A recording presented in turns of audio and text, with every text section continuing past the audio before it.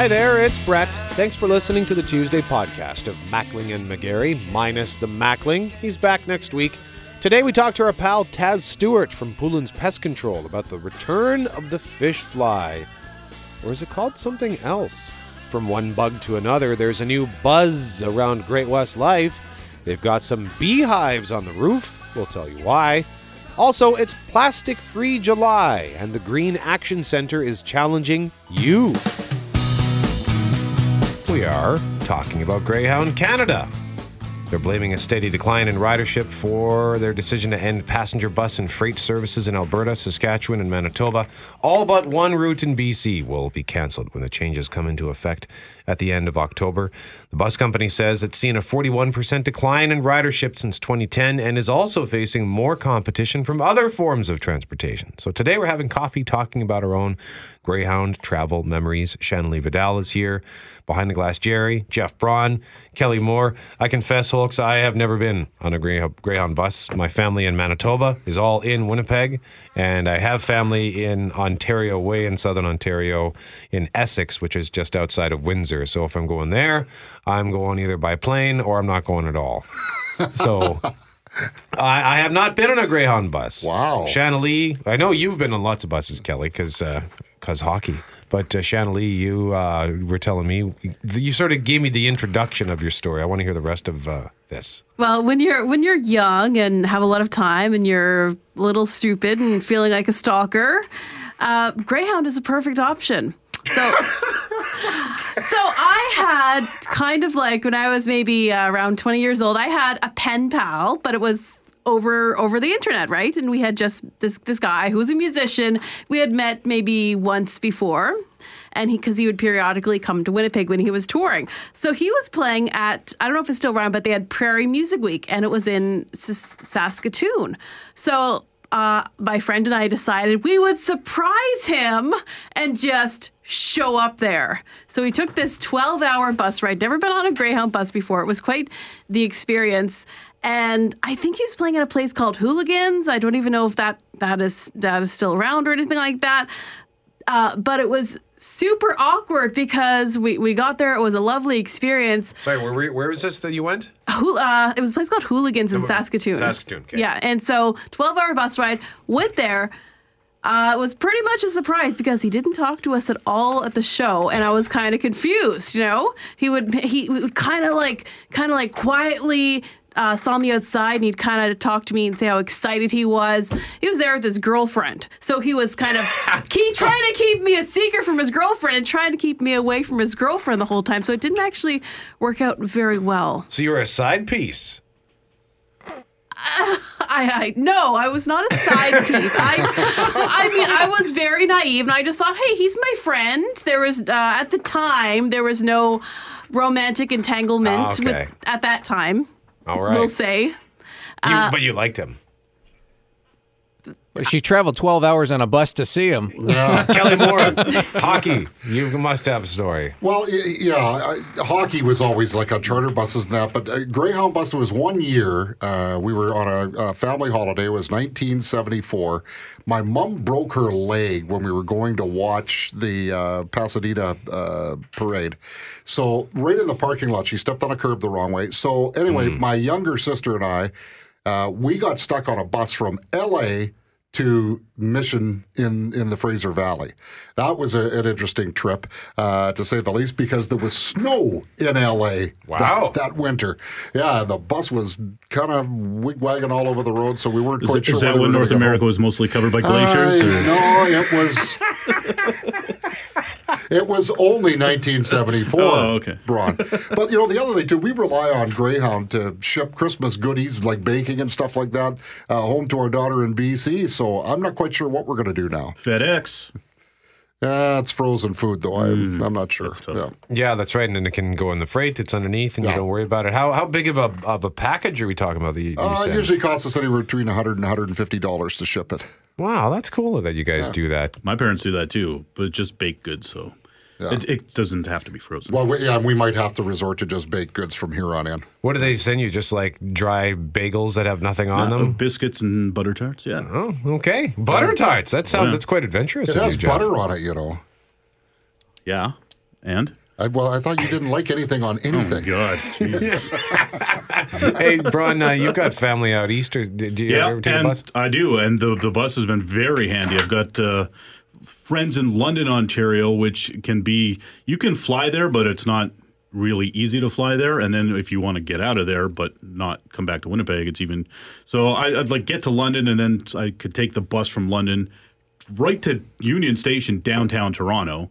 And then your options are wide open for going out to the countryside to visit my parents and that sort of thing on a train and things like that. So and in New Brunswick, my grandma lived in Campbellton, but there's no airport there, so I'd often end up on a bus from Campbellton to Moncton to get to the airport. And so it can be very handy. It's in Eastern Canada, it's different. It's really is a used mode of transportation because things aren't as spread out as they are here. You know what I mean? There's more people, and it's way more people, so there's more riders and just more economically feasible, I guess. Jerry, you got about 45 seconds. When I was in college, I used to take the bus on the weekends when I was at the bar too long and didn't have enough money to take the train. I would take the bus home from North Bay to London. You drank all your train money away. Yeah. So the bus was a lot less expensive than the train. You can send us your Greyhound memories. You can email Brett at cjob.com. I suspect this music has been specifically chosen for our next guest. What is this, Jerry? Metallica, Seek and Destroy. Metallica, Seek and Destroy. Taz Stuart is here from Poulin's Pest Control. And Taz, thanks for coming in, as always. Good to see you. Pleasure as always. Thank you. When I was on my vacation last week, I was inundated by this barrage of pesky insects. These fish, we call them fish flies, but I looked into it. I think they're actually mayflies. But is that what we're used to seeing around here? Yeah, and that's a misnomer, and it seems Manitobans like to call the mayfly a fish fly because a true fish fly is actually a caramonid or a tapulid or a dixid. So they look like little mosquitoes. One's fuzzy-faced, one's not, and one looks like a big, crazy long-legged fly. So those are the true fish flies. Okay. Do we have those in Manitoba? Yeah, you betcha. Lots of people think those, when they're flying above your head, those little flies, they think they're mosquitoes, and no, those are usually the fish flies. Now, the big piles of dead bugs, those are usually the mayflies with the long double tail. Yeah, because they come out, they're like this short-lived plague where they just come out, depending on where you are. Like, I remember being at Granite Hills on Lac Bonnie 2 years ago, and there were just billions of them, and I'm not exaggerating. They were everywhere. But at Dorothy Lake, midweek last week, they just appeared out of nowhere, and suddenly they were all over the cabins. I had to sweep them off with a broom when I went outside to use the barbecue. Yeah, exactly. And there's even places, docks are full, they're loaded. And again, they're probably the shortest lived insect in the world. They pop out of the water, they live in the water for about 2 years as in the water stage, and then they emerge, they mate, and pretty much you're dead. 24 hours at the most. What a strange life cycle. I totally agree with you. What's the benefit there, right? Do they bite? No, they do not. No, there's no biting mouth parts or anything. They don't feed during that time. It's literally... They don't have a mouth? They do, but they don't actually go search for a food source because, again, their purpose is to mate. The females lay the eggs and...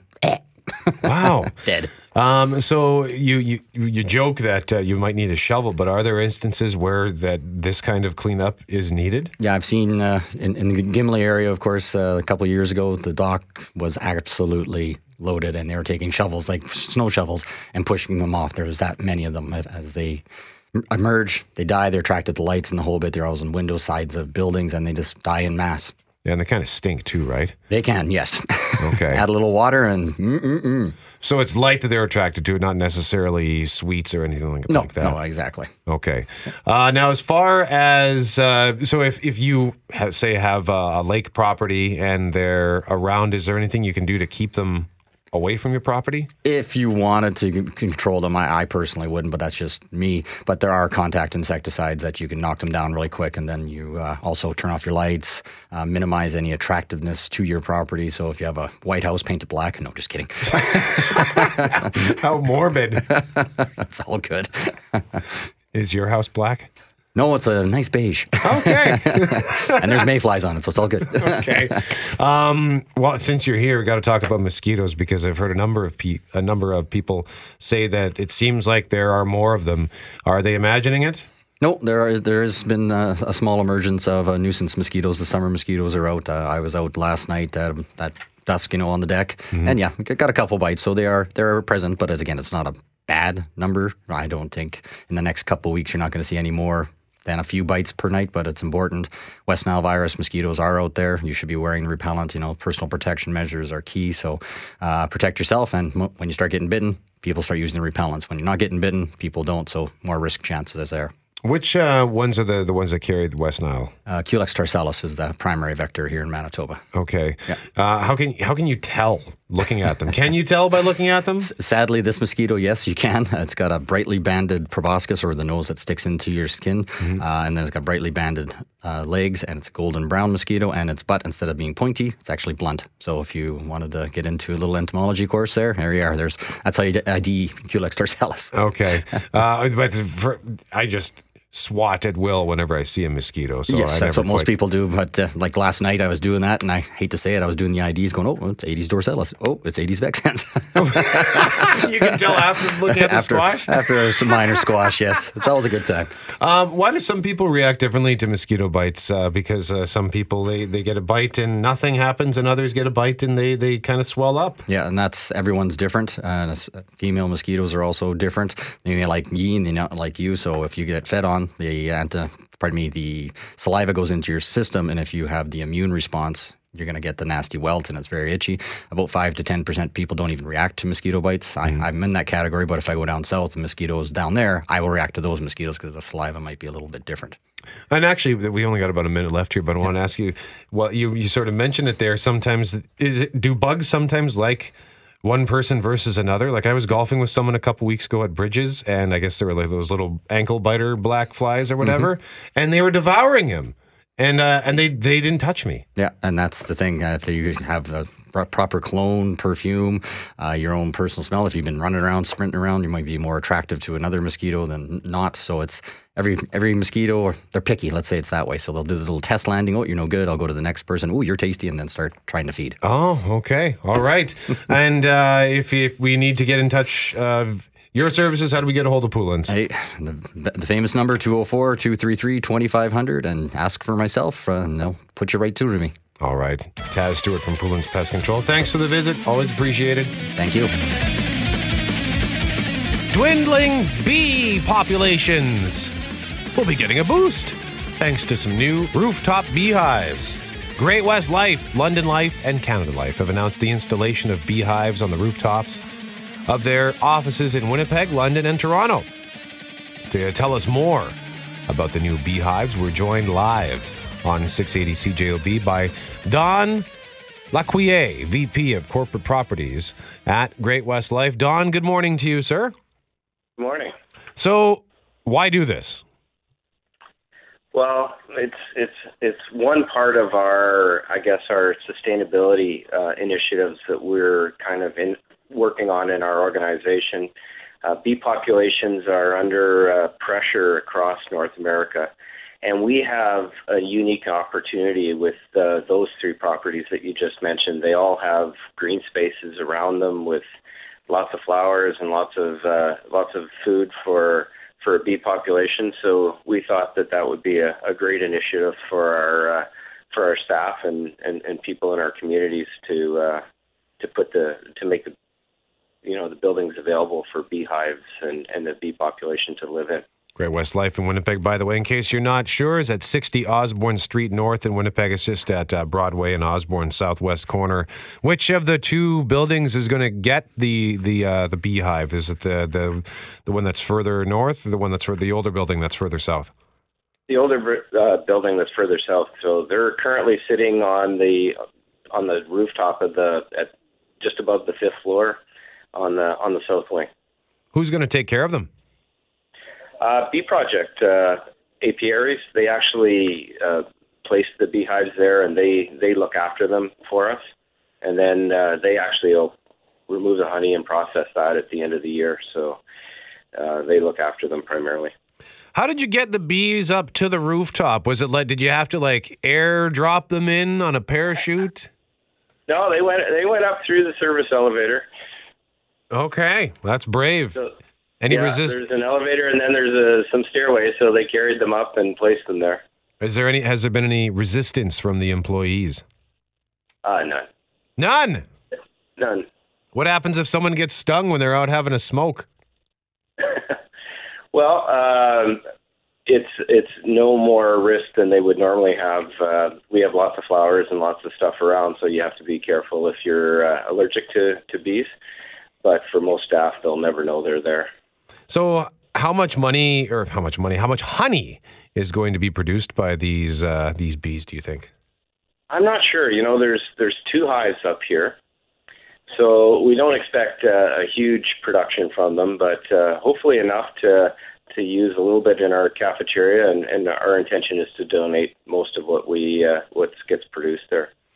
Okay. So it's that was going to be my next question. What will be done with the honey? So you mentioned one of the reasons why it's important to do this, but why specifically is Great West Life interested in this? Great West Life is an insurance company. Why get in the business of bees? Well, we have, if you're familiar with our properties in Winnipeg, there's, we have a fairly extensive green space, and we put a lot of flowers. Like we're proud of the grounds around our property, and want to look after them and make them, a good benefit for our staff and for the community around us. So we're always looking for initiatives that make our space a little better for our community. So we figured looking after the bee population is just another component of that. All right. Well, Don Lecuyer from Great West Life, thank you very much for joining us to tell us about this. You're welcome. Don Lecuyer is VP of Corporate Properties at Great West Life. Once again, if you are just tuning in, the headline in this reads, Great West Life, London Life, and Canada Life offices buzzing with urban beekeeping installations. And as he said, there are 2 beehives atop the old Great West Life building at 60 Osborne Street North. They're being looked after by Bee Project apiaries, and the honey will either be used in their cafeteria or donated as well. And here's an interesting fact, just in the news. According to Bee Project apiaries, they say that honeybees typically forage for nectar within a 2-mile radius of their hive, which, as Don mentioned, that's going to help pollinate the whole area. Local ecosystems, many of the fruits and vegetables that end up on our kitchen tables will be taken care of by these bees. Bee Project estimates nearly 1/3 of our food. 1/3 of our food is dependent on pollinators like the honeybee. M. Night Shyamalan has done a lot of things wrong in his career. One of those films was The Happening. But he had it right with the line Mark Wahlberg saying, "Where are the bees going? No one cares about the bees." Terrible movie, by the way. Apparently, honeybees are disappearing all over the country. Tens of millions of them just disappearing. There's no bodies, no sign of them. They're just mysteriously gone. It's scary, huh? But the bees disappeared, and then nature turned on us. So we got to take care of the bees. It's not easy being green. And who's this, Jerry? That is Sophie Millman. Sophie Newman? Millman. Yes. I have not heard this version. Great Canadian chanteuse. Oh, a Canadian chanteuse. Yes. Oh. Well, thank you very much, Behind the Glass, Jerry. The reason why Jerry is playing that particular song is it's Plastic Free July at Green Action Centre. We've been talking about plastic straws a lot lately. Starbucks announcing that they're going plastic straw free in Canada by 2020. Vancouver is going to be the launch pad for that initiative. So to talk about Plastic Free July, we're joined in studio by Bethany Daman, who is Living Green, Living Well coordinator for the Green Action Centre. And indeed, she is living well, living green. Got the bike helmet here. Usually whenever we have someone from the Green Action Center here, there is a bike helmet that is attached to that person. So welcome. This is your maiden voyage with us, I believe. Yeah, I'm happy to be here. Thanks for having me. So Plastic Free July, what is that? So Plastic Free July started in Australia and has now become a worldwide campaign encouraging people to move away from using so much plastic in their life. This year, the specific focus is on single-use plastics. So that includes things like your grocery shopping bags, your straws, which you mentioned, plastic cups, or the coffee cups that you get at coffee shops often will contain plastic in them, and those actually can't be recycled. And then also takeout containers and cutlery. So those are kind of the main things that we're focusing on, encouraging people to bring their own, or find places that are using things like compostable packaging and stuff. So we'll get into some of the events that are happening as part of Plastic Free July. But the plastic straw, for example, this is somebody asked us a question earlier today. Her name is Joan, and I'll just pull up the exact wording of that. But she said, hang on a second here. I am puzzled by how plastic straws exceed plastic bags as a threat to the environment. I mean this sincerely. What's your reaction to that? My opinion is that they're pretty much on the same level. I think that the traction of the plastic straw is definitely picking up a lot within media because it's something that's newer. Plastic bags this conversation has been around for a lot longer, and I think that, well, many of us have seen that turtle video where they're removing the straw from the nose, and I think that is something that a lot of people kind of have started thinking about. I think it's very valid, that conversation, but I think that plastic bags is still a conversation that we need to have. In my opinion, they're very equal, but people are using their reusable plastic bags a lot more than they are bringing their own straw. So I think that is just kind of slowly becoming more of a thing, whereas we've been having this plastic bag conversation for longer. Yeah, like I use, I don't have a big garbage can at home, so if I get plastic bags when I go to Safeway or whatever, I use those as my trash bags. Mm-hmm. Is that okay? Yeah, I mean, it's definitely good if you get a plastic bag, to reuse it for sure. There are definitely creative ideas that you can use if you're like, I don't have a plastic bag for my trash can, so I need to go to the grocery store, and next time I purchase groceries, need to get a plastic bag. There are bags that you often get for bread or other larger packaging that you can actually put your wet garbage in if you want. Mm-hmm. And then your dry garbage, you don't even need to put in a plastic bag. So then you could eliminate getting those plastic bags altogether. But if you have it, it's definitely good to reuse it. We would encourage people still to bring their own reusable plastic bag, and then find other creative ways to deal with your garbage. Where do you get a reuse? So we're talking. I'm guessing we're talking about something a bit more industrial strength than just your run-of-the-mill grocery bag. Yeah, for sure. So there's lots of different grocery stores now that at the front of the store you can actually just purchase a reusable shopping bag. At Green Action Center, we have some fun little Living Green, Living Well ones. So if you don't have a reusable shopping bag, feel free to come down to our office and we'll make sure that we hook you up with one. Points scored for getting the plug-in for the product. You mentioned carrying your own straw. Yeah. Where do I, if I want to get a reusable straw, where do I get that? Yeah, so a lot of different health food stores will have them. I know that Generation Green on Main Street carries them. I'm assuming that Vita Health does, but I actually haven't personally purchased one there. You have one? I do have one. What's it made of? It's made of stainless steel. Stainless steel, okay. Yeah, so, and with it came it's kind of like a pipe cleaner, and you can just clean it out with it so that you're never getting it super dirty inside. I often just run really hot water through it. Mm-hmm. I'm not as concerned if I'm just drinking clear liquids, but if I'm drinking a smoothie or something, then I'll be sure to use the pipe cleaner style cleaner. Well, yeah, if you're like sucking on a milkshake or something, you don't want that getting stuck in. Yeah, for sure. In there.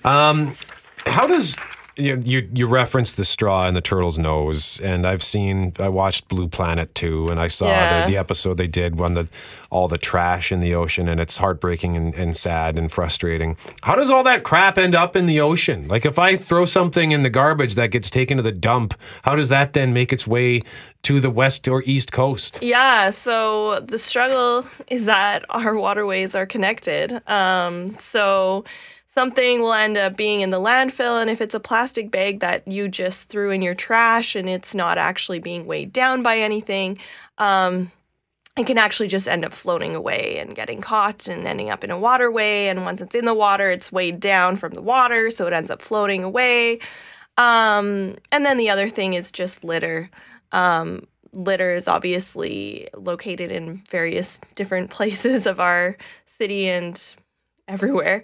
And so it's easier for it to just travel from wherever it is into the waterways because its vicinity is often closer than the landfill. I was coming to work a couple of weeks back. It was an evening, and there was a storm that was blowing in from the south.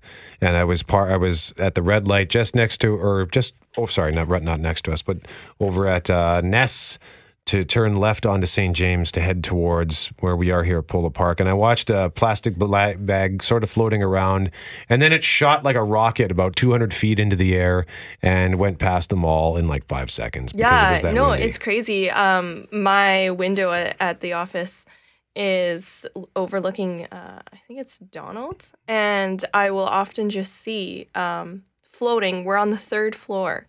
I'll see garbage floating through the air. Plastic bags is the primary thing. There's something else that looked like a plate the other day, which like doesn't seem realistic. Maybe just a funny shaped garbage bag. But yeah, it's crazy. It's everywhere.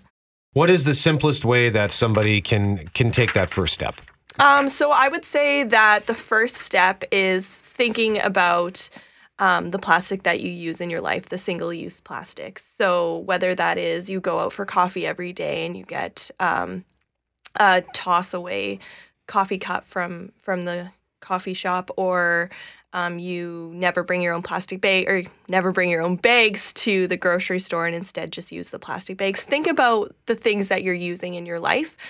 Think about ways in which that you can cut down on that plastic use and then start actually making those changes. So on our website also we have 10 really simple ways. I won't go through them all right now just for the sake of time, but we don't have any time left, so. Yeah, so people can check out on our website and see those simple ways there. Okay, greenactioncenter.ca is the website. Our guest is Bethany Daman, Living Green, Living Well coordinator for the Green Action Center. Plastic Free July, the challenge is on. We're challenging you. Bethany, thanks for telling us about this. Yeah, thanks so much for having me. I'm Brett McGarry. Greg Mackling is back next week. Behind the Glass Jerry, the farewell tour continues. Only 3 more days left at CJOB before our good friend moves over to Global Television. Shanley Vidal, content producer for the morning show. We all thank you for listening to 680 CJOB.